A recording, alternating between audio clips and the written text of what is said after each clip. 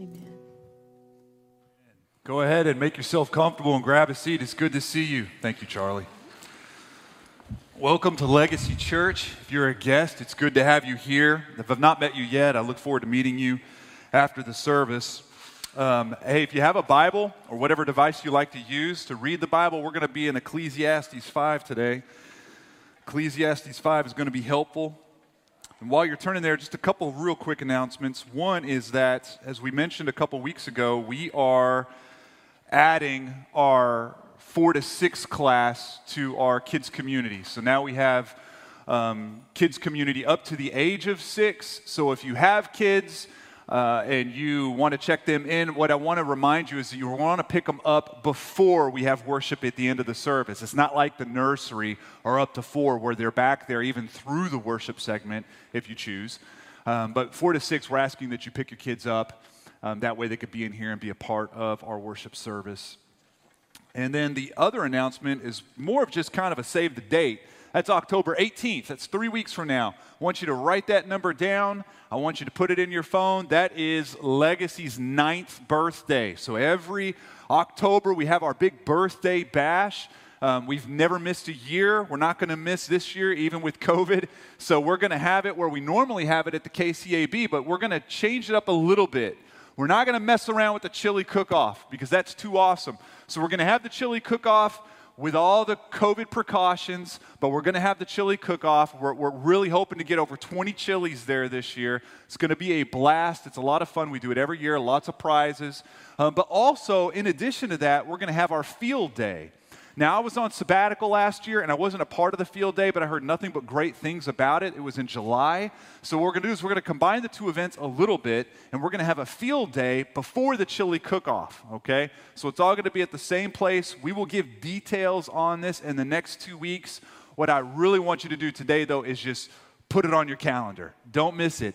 October 18th, 3 weeks from now. It's going to be on a Sunday, early afternoon, early evening, or late afternoon, early evening. And it's going to be a blast. Those are always a lot of fun. So Ecclesiastes 5 is going to be where we're at today.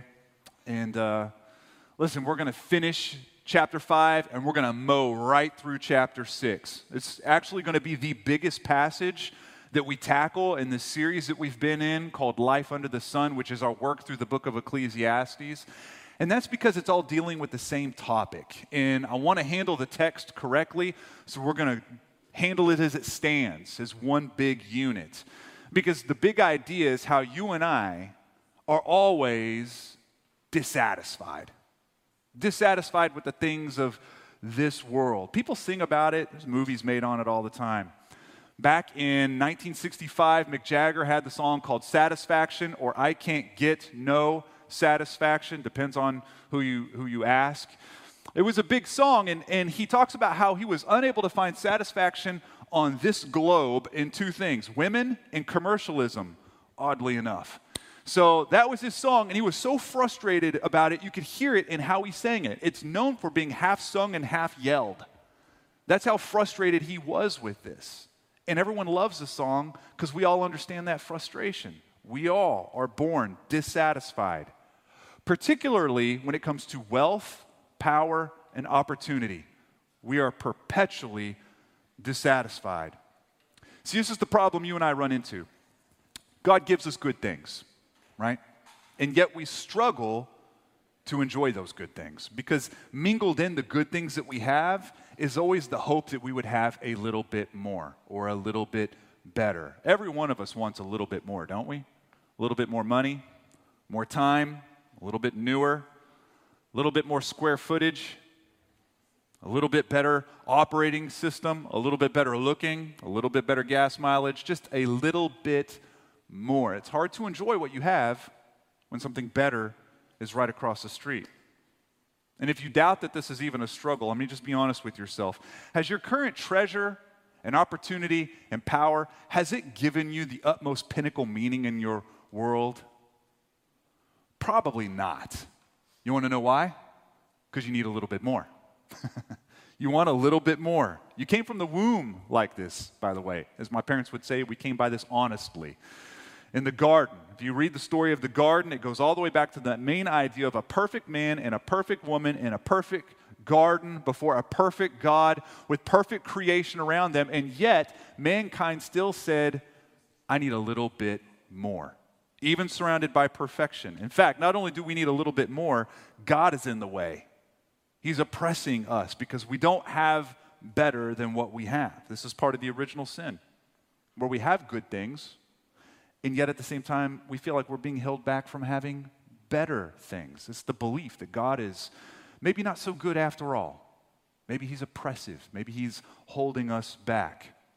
I mean, think about the fact that today we have provision. But sometimes when we have provision, isn't it hard to just not see that we also have lack because of what the provision looks like in front of us? We have good things, and yet all we can see is that we don't have the better things that we had hoped for. This is life under the sun, this repeated phrase that's been in our series. It's all the way through the book of Ecclesiastes. It's a life grasping for pinnacle meaning in this world under this blazing sun. It's life lived as if God is absent, doesn't exist, and we can't find ultimate meaning in him, so we have to siphon it from any piece of the world that we can find laying around. You see, if you've been with us as we walk through this book of Ecclesiastes, you've learned that it's forcing us to become very honest with ourselves. It's a book that does that. It forces us to really confront who we are. It demands honesty. This passage is about wealth today, but not really just about wealth. It's about much more than that. It's about how dissatisfied we are in our inability, our handicap, to really enjoy good things today. The reason I'm telling you it's more than just about wealth is because typically in the church, whenever we come across a passage that is dealing with money or treasure or wealth, people will shut it off and they will disconnect if they feel like they are not wealthy. This is how we do it. We read the Bible as if passages on money are really warnings to the wealthy. Don't do that. This passage has more gravity, in my opinion, for those of us who would never consider ourselves wealthy. In fact, the wealthy, although they struggle with money and treasure and power in different ways, they might be some of the first to tell you that you're never going to find deep satisfaction in this thing called treasure and power, because they're ahead of you. And they still, just like you, think a little bit more would get the trick done. See, here's what I mean. I had a job when I was 15 years old, and it paid me $4.25 an hour. That was the minimum wage back then. I know it sounds like it was 1950. It was not. But $4.25. And I remember getting my first paycheck, picking it up at work. All of us were picking up our paychecks at work and ripping open the envelopes. And I had done the math in my head as to how much I should have gotten paid. And this is how I did it, right? Because I'm super smart. I multiplied $4.25 with how many hours I worked. And then I slightly rounded down for this mysterious thing I heard about called taxes, right? Like this monster that takes just a little bit, just this little share out of your paycheck. When I saw the paycheck, I realized taxes are no joke, right? You don't just round down. It's a totally different formula altogether.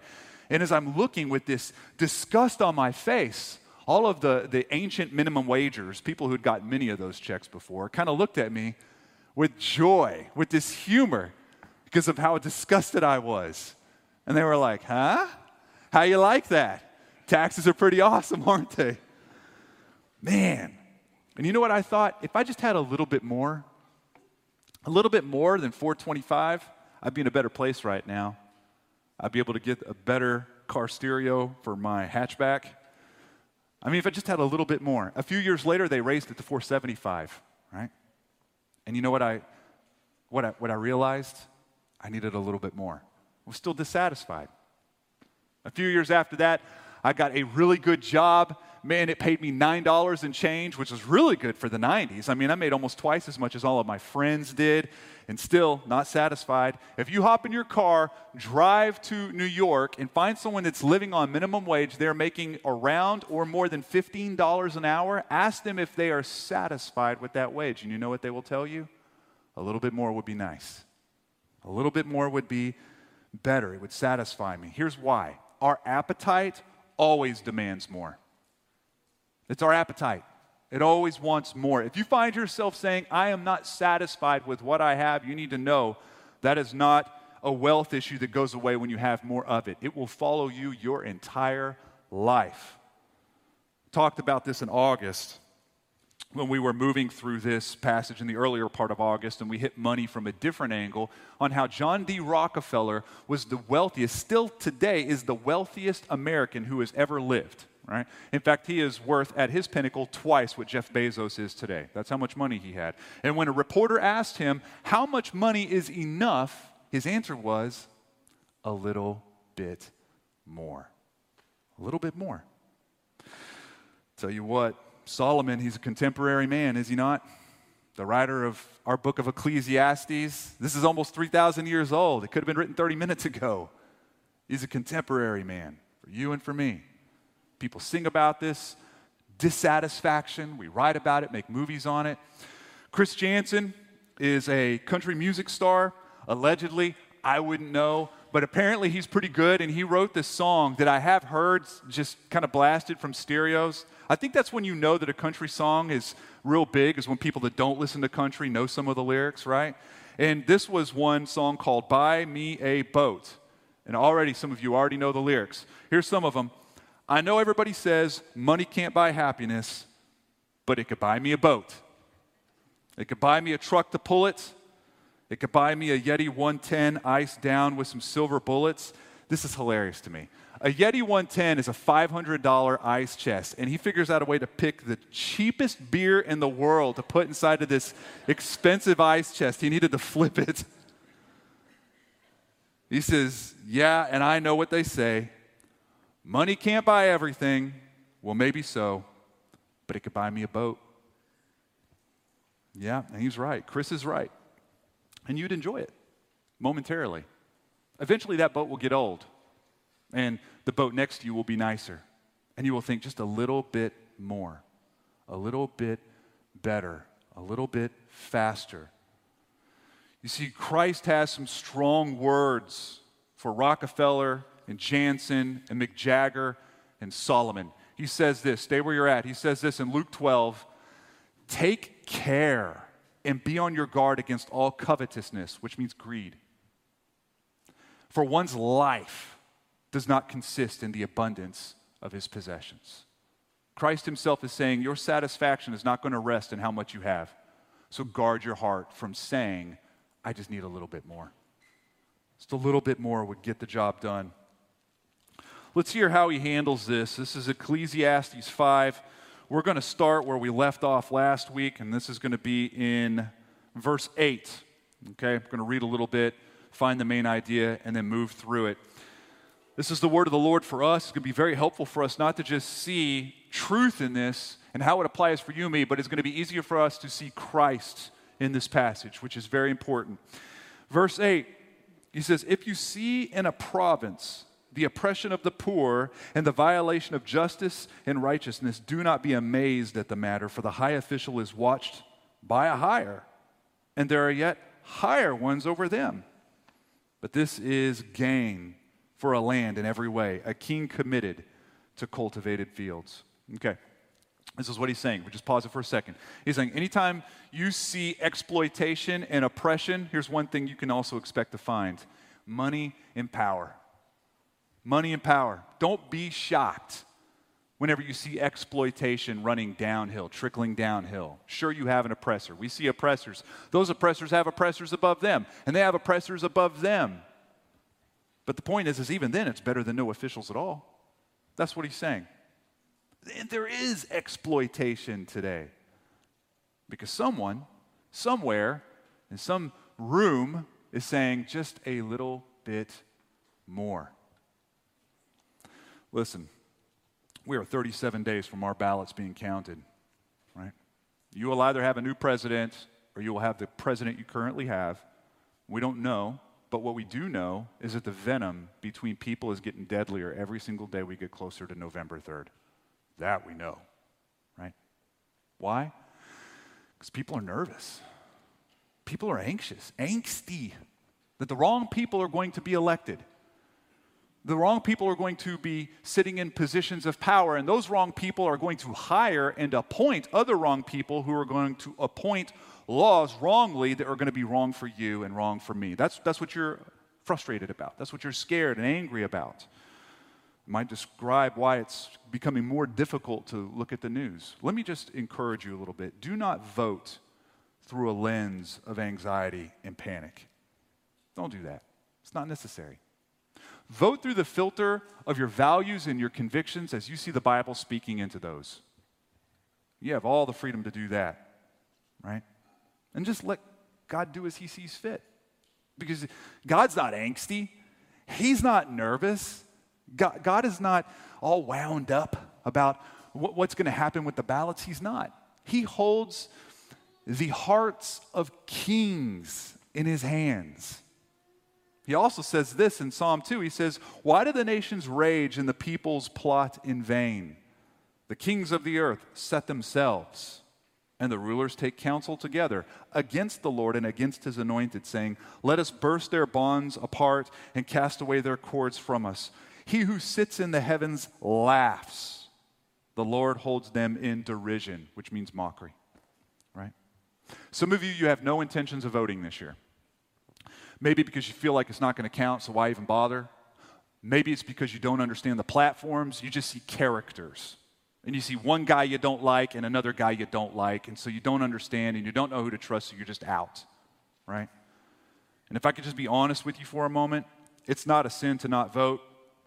I know social media will make you feel like it is. It's not. It's not a sin against God to not vote. You're just as free to sit at home if you want. But you are also free to invest in the future from an unanxious posture for the welfare of our nation. You're also free to do that, right? This is how God says it in Jeremiah 29. He says, "But seek the welfare of the city where I have sent you into exile, and pray to the Lord on its behalf, for in its welfare you will find your welfare." Right? By the way, if you go on the front page of our website and scroll all the way to the bottom, you will find a blog posting, which is really a link tree, on the different platforms. And then the Gospel Coalition wrote a summary of each of the platforms, Republican, Democratic, and Libertarian. Feel free to go and peruse it if you don't know what the issues are, right? Feel free to go on there and look. It's very, very objective, I felt like, as I went through them. Let that be a tool and a resource to you. But can I be honest again for a moment? It's not going to matter who wins, because oppression and violations of justice are still going to happen. Doesn't matter who takes the office.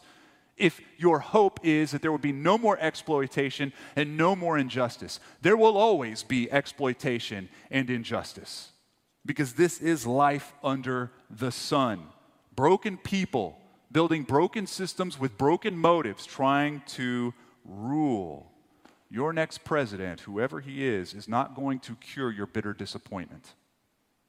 Just like you're not one promotion away from finding ultimate satisfaction on this earth, you're not one president away from finding ultimate satisfaction on this earth.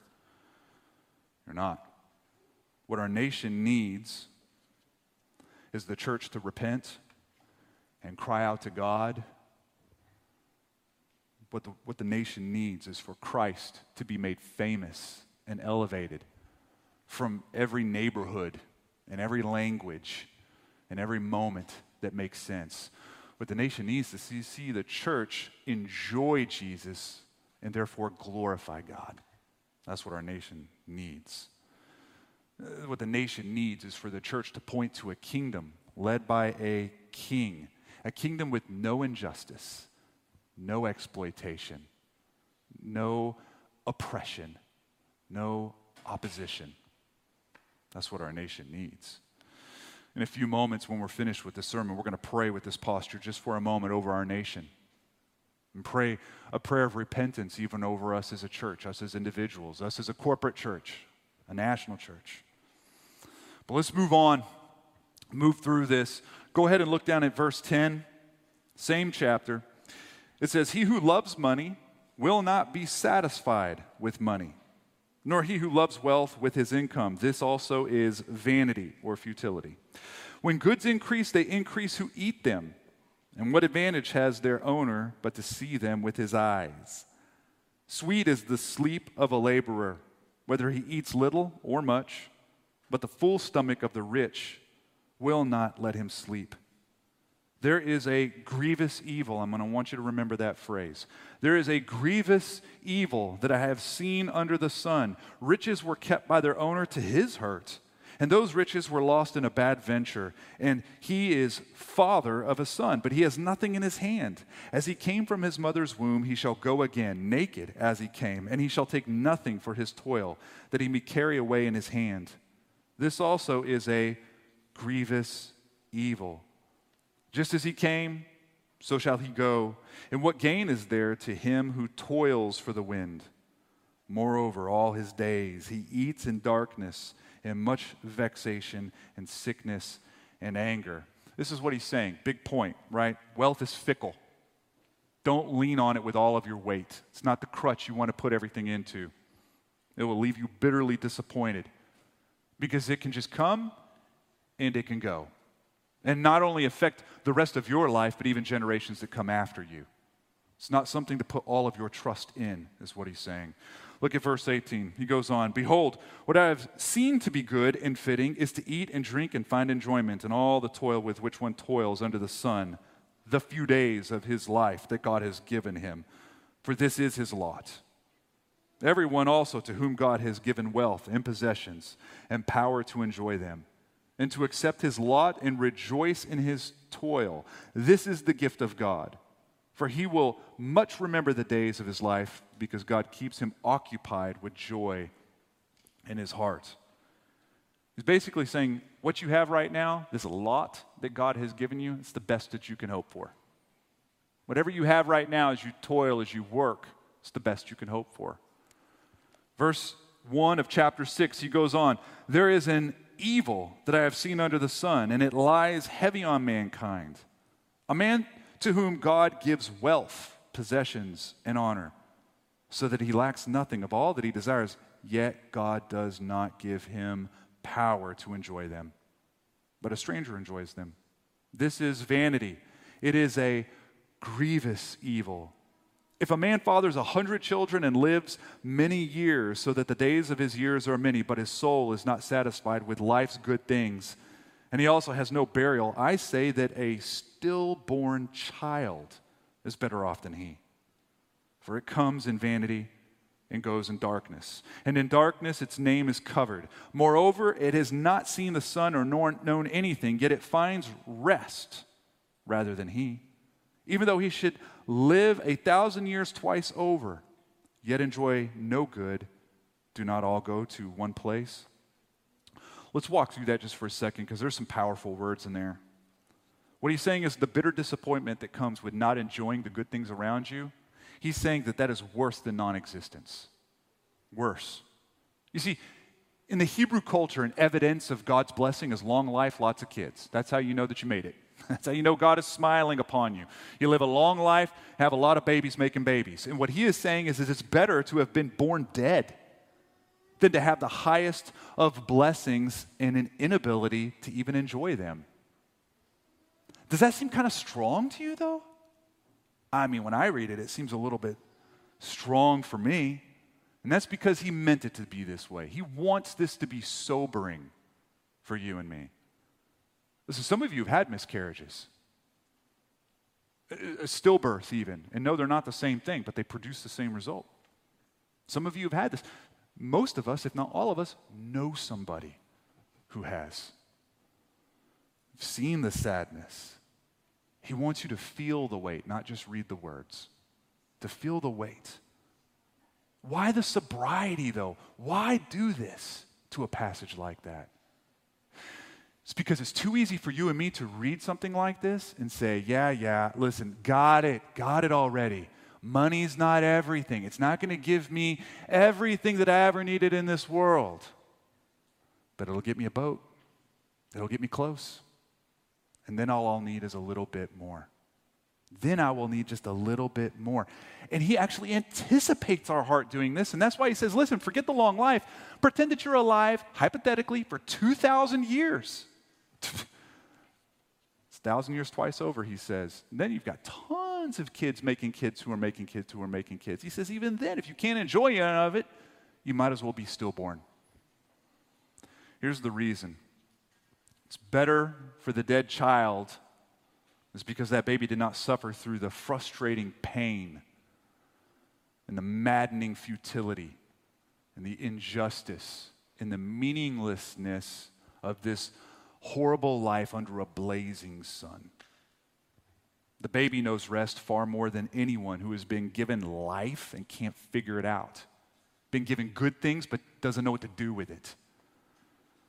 This little baby is in a better place with more rest for the soul than can ever be discovered here. And there's my theology on miscarriages too, as a matter of fact. It's a different sermon, but let's go on to see what he says in verse 7. He goes on, he says, all the toil of man is for his mouth, yet his appetite is not satisfied. For what advantage has the wise man over the fool? And what does the poor man have who knows how to conduct himself before the living? Better is the sight of the eyes than the wandering of the appetite. This also is vanity and a striving after wind. Whatever has come to be already has been named, and it is known what man is, and he is not able to dispute with one stronger than he. The more words, the more vanity. And what is the advantage to man? For who knows what is good for man while he lives the few days of his vain life, which he passes like a shadow? For who can tell man what will be after him under the sun?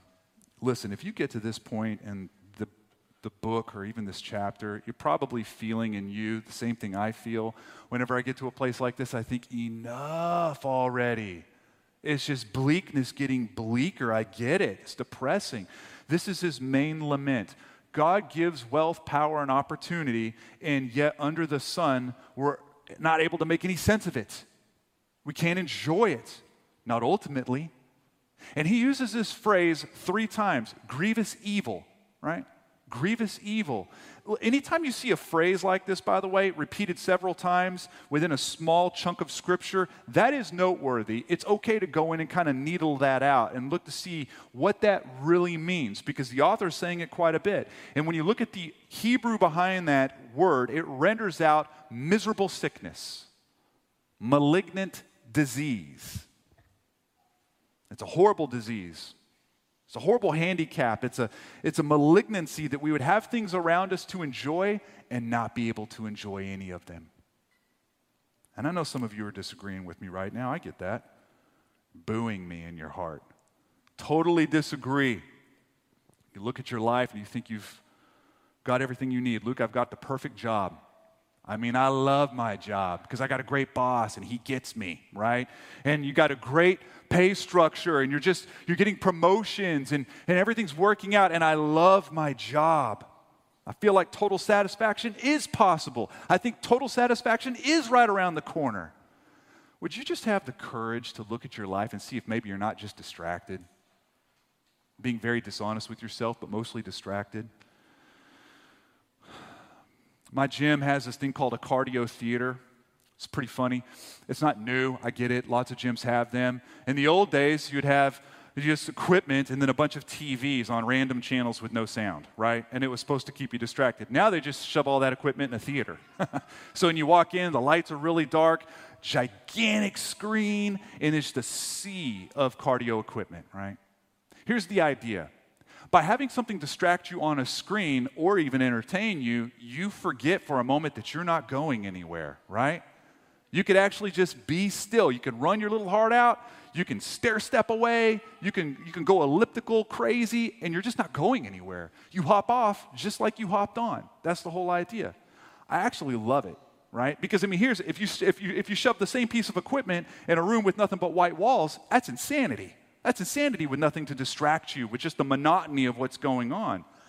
Listen, I saw Point Break the other day while I was on a treadmill. Kind of nice. Not the old one, the new one. Not that it was any better. I think they're both not that great. But it was there. A month ago, I got to see Rocky IV. Such an awesome movie. I just stayed in there until the whole movie was done, right? Stayed in there the whole time. Just went from machine to machine because it's such a great movie. It's awesome. But this is how it is. This is what we do.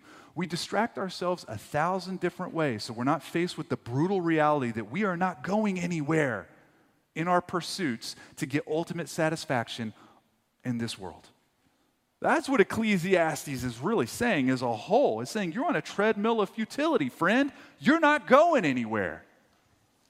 A little bit more is not going to satisfy the appetite you have. In fact, a little bit more is just going to have you stopping for a second to realize that you really need a little bit more. And then when you get that little bit more, you look across the street and you see what your neighbor just bought, and you think, I just need a little bit more. And I need a little bit more. The reason you have not found utmost purpose and meaning in wealth is not because you don't have enough. It's because wealth is never going to deliver that to you. It's never going to give it to you. It wasn't meant to. You can boo this, we can revolt, you can disagree, but you can't change what I'm saying. Because God in the cosmos has established this as law. This has been decreed. He has made it so. He has ruined you from finding any ultimate satisfaction in this world. It's impossible for you. This was God's loving move as well, by the way. God has made the human heart disappointed with wealth as a God. God has made the human heart disappointed with anything else as a Savior besides Him, and we can't change this. As He said in the last chapter, we're on earth and He is in heaven, right? And because we can't deal with this pain of reality, we distract ourselves as we are on this treadmill of futility. Listen, this whole book is bleak. It's bleak. I mean, even if you love the Bible, right? And you went to seminary or something impressive like that, you probably have never read this far into Ecclesiastes on your own, right? You probably got halfway through chapter 3 when he was done talking about time doing what time does, and you thought, oh my gosh, this guy, he just drones on, and everything's futile, and I don't even know, I'm just going to go read about Jesus. And you flip it over to the New Testament, and you read about Jesus, right? That's what we mostly do. And you'd be correct in feeling that, because this book of Ecclesiastes has 0 answers for you. Lots of questions, no answers. You're not meant to find any here. It's meant to drive you towards this ultimate answer. That's the whole idea of it. This miserable sickness, or he says grievous evil, it follows mankind to the grave. We were granted this disease of dissatisfaction and this life under the sun because of our first Adam and what he did in the garden. But the good news for you, good news for me, is we have a second Adam. Second Adam in Christ, who came to take this grievous evil, this malignant disease, this miserable sickness, and wear it on himself as he hangs on the cross. That's what he does. This is how Paul says it to the Corinthian church in 1 Corinthians 15. He says, for as by a man, first Adam, came death, by a man has come also the resurrection of the dead. For as in Adam all die, so also in Christ, the second Adam, shall all be made alive. You see, when Jesus came, it was to obey where Adam could not. That's why we say second Adam, to obey where Adam could not. But it was also to make a way. There's a fascinating little piece of scripture in Genesis you might not pay much attention to. I'm just going to read one verse. It's in Genesis 3, and this is after God kicks them out of the garden. It says this, he drove out the man, and at the east of the Garden of Eden, he placed the cherubim and a flaming sword that turned every way to guard the way to the tree of life.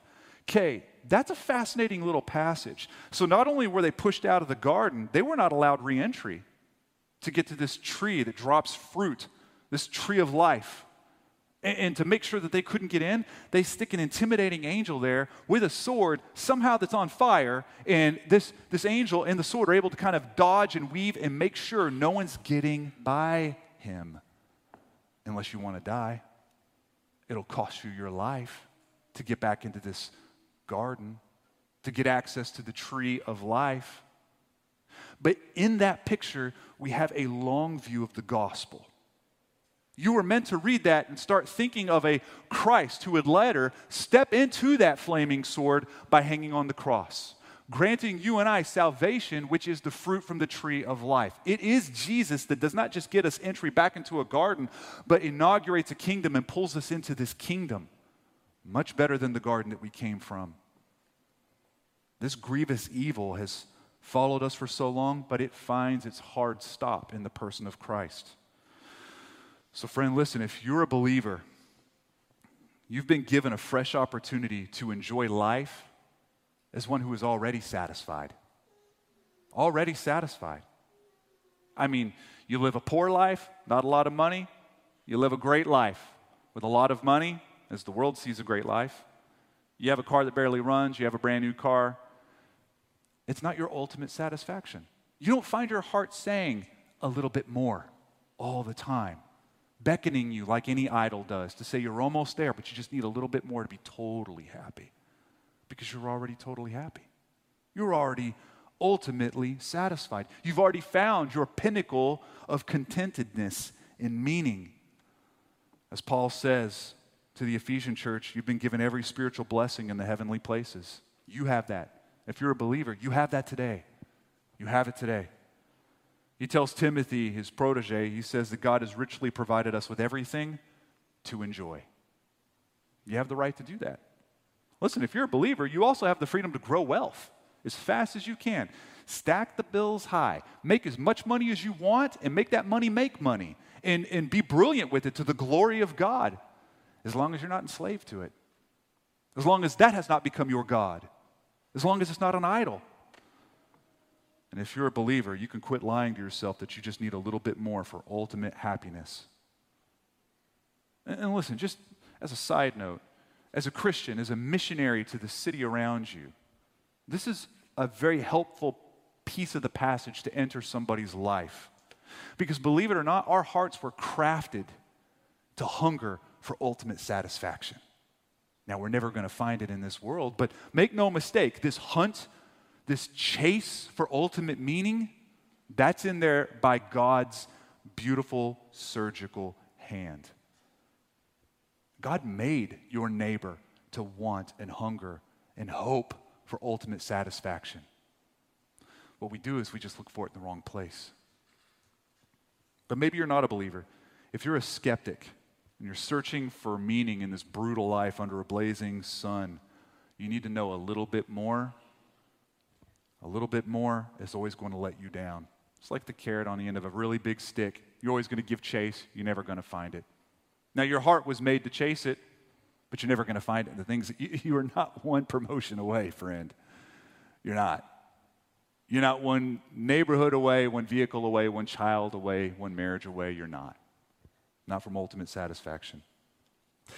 But Christ pursues us, and he gets what he wants. So if it's meaning and purpose in this world that you're looking for, you need to know that you can only find that in the remedy to our grievous malady, the remedy to our deep sickness. It's Christ who has paved a way to a tree of life. And what he's asking from us is to repent, to alter the course of our hearts, the desires deep in us, to turn our back on sin, to grab our King with both hands, to adore our King above all the goods of the world, to foster this relationship where he is more ultimate and more ultimate. And the more ultimate and the more beautiful he gets, the darker and the uglier our sin gets, and our steps move accordingly. That's what he's asking from us. So go ahead and stand with me, and we'll move into this next section of worship, which we've had to change a little bit because of COVID, but we'd hope that if you walked in, maybe you had an opportunity to grab one of these communion cups. Do we have a couple people that could grab that tray out there and wheel it in here in case somebody did not get one? Thank you. Appreciate it, Caleb.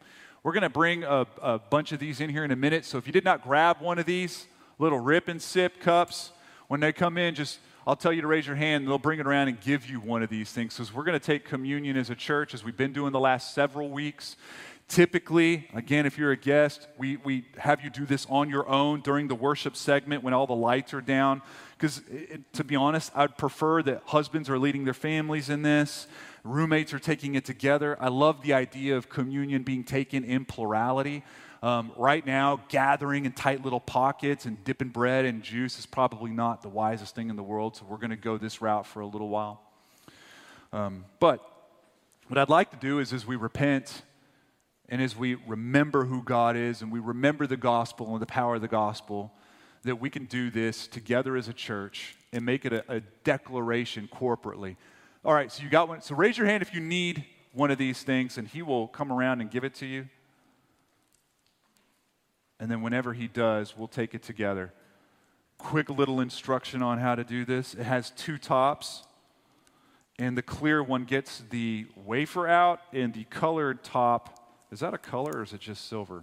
Is silver a color? Okay, the other top, the second one, will release the juice. You don't want to release the juice and try to get the wafer. You'll make a mess.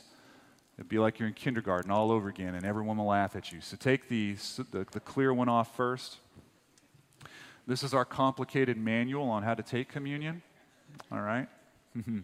Listen, this is something that we invite all believers to do. If you're not a believer, what I invite you to do is consider investing your life in Christ, leaning on Him. Listen, I'm fine with people saying Jesus is a crutch to me. He absolutely is. I put all of my weight on Him. I don't even know why that's supposed to be a cut down. I invest everything. I lean everything into Him, and I'm happy to do it. As we take this, I want you to consider and remember not just a walking, talking, perfect Christ. I want you to imagine the Christ on the cross, whose body is being fractured in the spoils of what He owns is being divided up, and the sky is growing dark, and people are bitter, and He's being tested in every way. I want you to remember that as we take this. So, Father, we thank You. As we hold this, we do so in remembrance. This is not just an empty ritual. It's a ritual that is pregnant with meaning and a spiritual reality for us. You broke Your body. You stepped into that flaming sword, the grandiose cross, to grant us access to the tree of life. You did that for us. We didn't ask for it. We don't deserve it. But Your grace gives us things, favors us. So, Lord, we take this bread remembering Your body.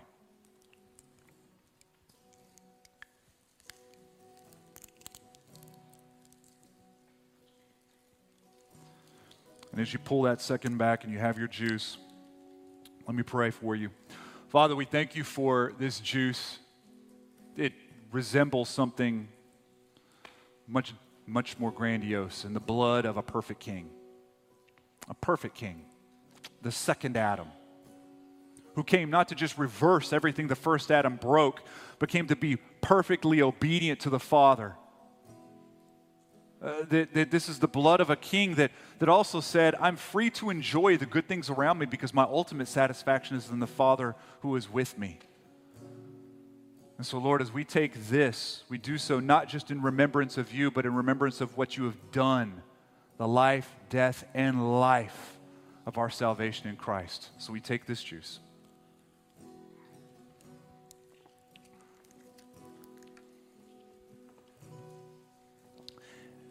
So what we're about to do is just pray a prayer of repentance for our church and for ourselves. This is a little bit different than what we normally do on a Sunday service. We're joining about 6,000 churches today. Tonight is Yom Kippur. We're not a Judaistic church, so it might not have a lot of connection with you. But it is typical for there to be a prayer of repentance. And I feel like this is a well-placed moment for us, given our text today. And so maybe we could pray as a church and repent as a corporate people, joining churches all over. And this is how I'm going to do this. I took a look through the churches mentioned in Revelation 2 and Revelation 3. Occasionally, Christ would say, "And this I have against you." And as I read through that, I thought, man, these are things that we could be repenting for easily. It's not just for these individual churches. It's for you and it's for me. So I would like to pray for that with you and us as a people, really give our heart to the Lord and declare things that we might not even feel in the moment, but with the trust that the Holy Spirit can come and make us feel differently. You know, you can pray that too. If you don't feel a repentance, did you know that you can ask the Holy Spirit to change your heart so that you do? Did you know that you can ask the Holy Spirit to change your heart to where you see your sin darker, you love the things of the world less, and that He would nurture and groom the love and the adoration you have for Him, and He will do it. It's a dangerous prayer. He will do it. So, Father, we do repent as a church. I look at how you addressed the Ephesian church, and you said they abandoned their first love. How easy that is for us. Lord, I know for the believers in here, I know that there was this pinnacle moment where we had this first love. I remember singing and crying and being so joyful. Man, I was so reckless with abandonment. I was so adventurous, so excited. And then just life under the sun starts to whittle and shave some of that off moment by moment. Lord, that this first love that we have in you that has been abandoned, Father, that it would be restored. Now you tell that church to return to the things that they did in the beginning. And so I know that's the same for us, that we would return to putting you first and foremost in front of us as we wake in the morning, as we go to bed at night. Your scriptures, your word, your promises. Lord, we have as a church abandoned our first love. I as a pastor have abandoned my first love. Father, so we repent and turn and pray that your Holy Spirit would change us. I see how you speak to the church of Sardis. You tell them that they have a reputation for being alive, but are in fact dead. And Lord, I know how in the Deep South we could be such a talent show, walking around, looking like we are excited about the Lord, but deep inside we are not. We are rotting. We are distracted. We are dishonest with ourselves. We are hoping for a little bit more of the things of this world, still looking to get our ultimate purpose, our pinnacle and utmost meaning from this place. But Father, that your Holy Spirit would change us, that we wouldn't just have a reputation for being alive, but we would in fact be revived.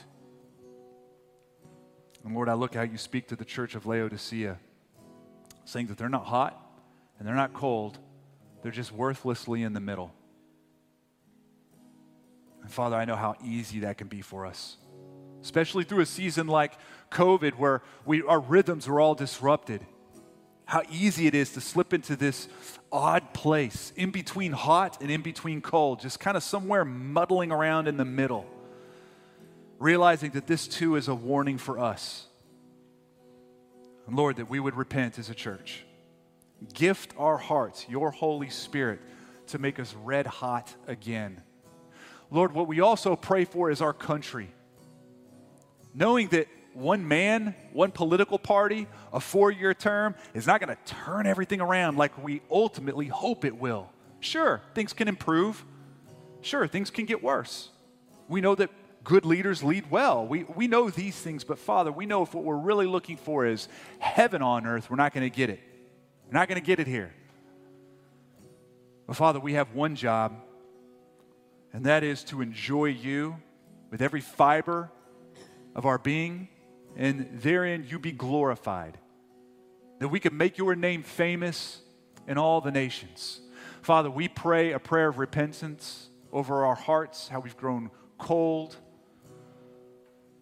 how we have a reputation for being alive but are not, how we've abandoned our first love, and we pray that even as a local church, Lord, that you would change our hearts, that there would be revival in not just this church but all the churches in Knoxville. Over 800 pulpits in our metro area would feel revival. Marriages would be fixed. Families would be reunited. Restitution would be paid. Reconciliation would be had. All the painful decisions that would need to be made in order to walk rightly before you would be made. And then when the world sees it, that there would be an awakening. This is what we ask for. Whether we vote or not, you will do as your will sees fit. And Lord, we trust you. We trust you. So Father, we love you and we thank you. And as we move into just singing, we sing with an open heart, that you would come and change the way we see you, therefore changing the way we see ourselves. We love you, and it's in your name we pray. Amen.